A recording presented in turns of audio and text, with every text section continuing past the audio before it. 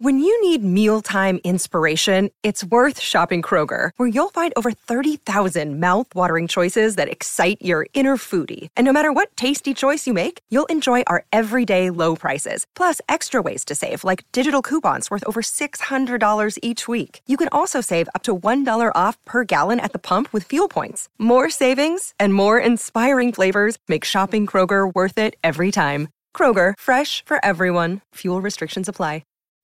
Well, howdy there, Internet people. It's Bo again. So today we're going to talk about Oregon and the Republican Party up there, the Supreme Court of that state, what they determined, and how it's kind of a big deal.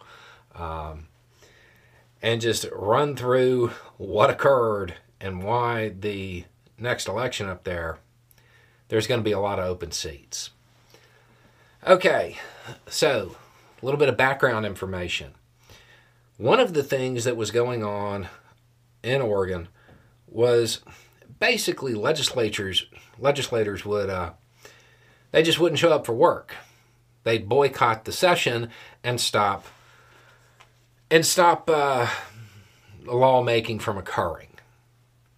The voters did not like this. They passed something called Measure 113 that basically said if you had 10 unexcused absences when it came to the floor, well, you didn't get to run in the next election.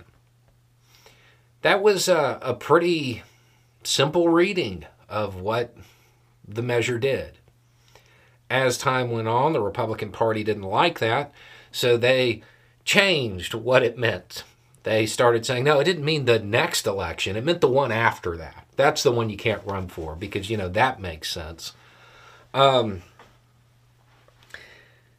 They staged one of their little boycotts, and there were 10 Republican lawmakers, that didn't show up for definitely more than 10 days. The boycott, the walkout, was 6 weeks long, which is a record, I think. So they were precluded from running. They took it up to the state Supreme Court, and the state Supreme Court said, no, read it. You don't get to run. So 10 Republican lawmakers are now ineligible to run in the next election. One of the things that becomes pretty apparent very, very quickly when you first start paying attention to politics is that incumbents have an edge, always. Unless they are really, really horrible, and they've been so bad at their job that there's negative voter turnout, then they have an edge. 10 Republican seats lost that edge.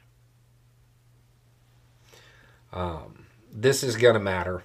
And now, because they're going to be vacant seats, there's probably going to be primaries involved. It's going to be a giant mess because the Republican Party out there, they tried to rule rather than represent. The voters passed Measure 113. They passed that. And they made it very clear what they expected. And the representatives were like, no, that doesn't apply to me. I cannot show up for work and keep my job. I'm not like you commoners. I get to do whatever I want. The state Supreme Court decided no. What the voters intended is what's going to happen. You, in fact, do not get to keep your job. I would like it kind of remembered that that's how it went down.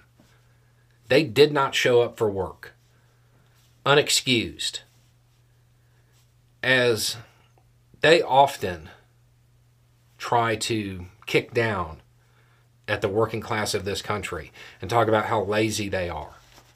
Can any of them name a job where you could just walk out for 6 weeks with no excuse and come back and expect to keep your job? Anyway, it's just a thought. Y'all have a good day.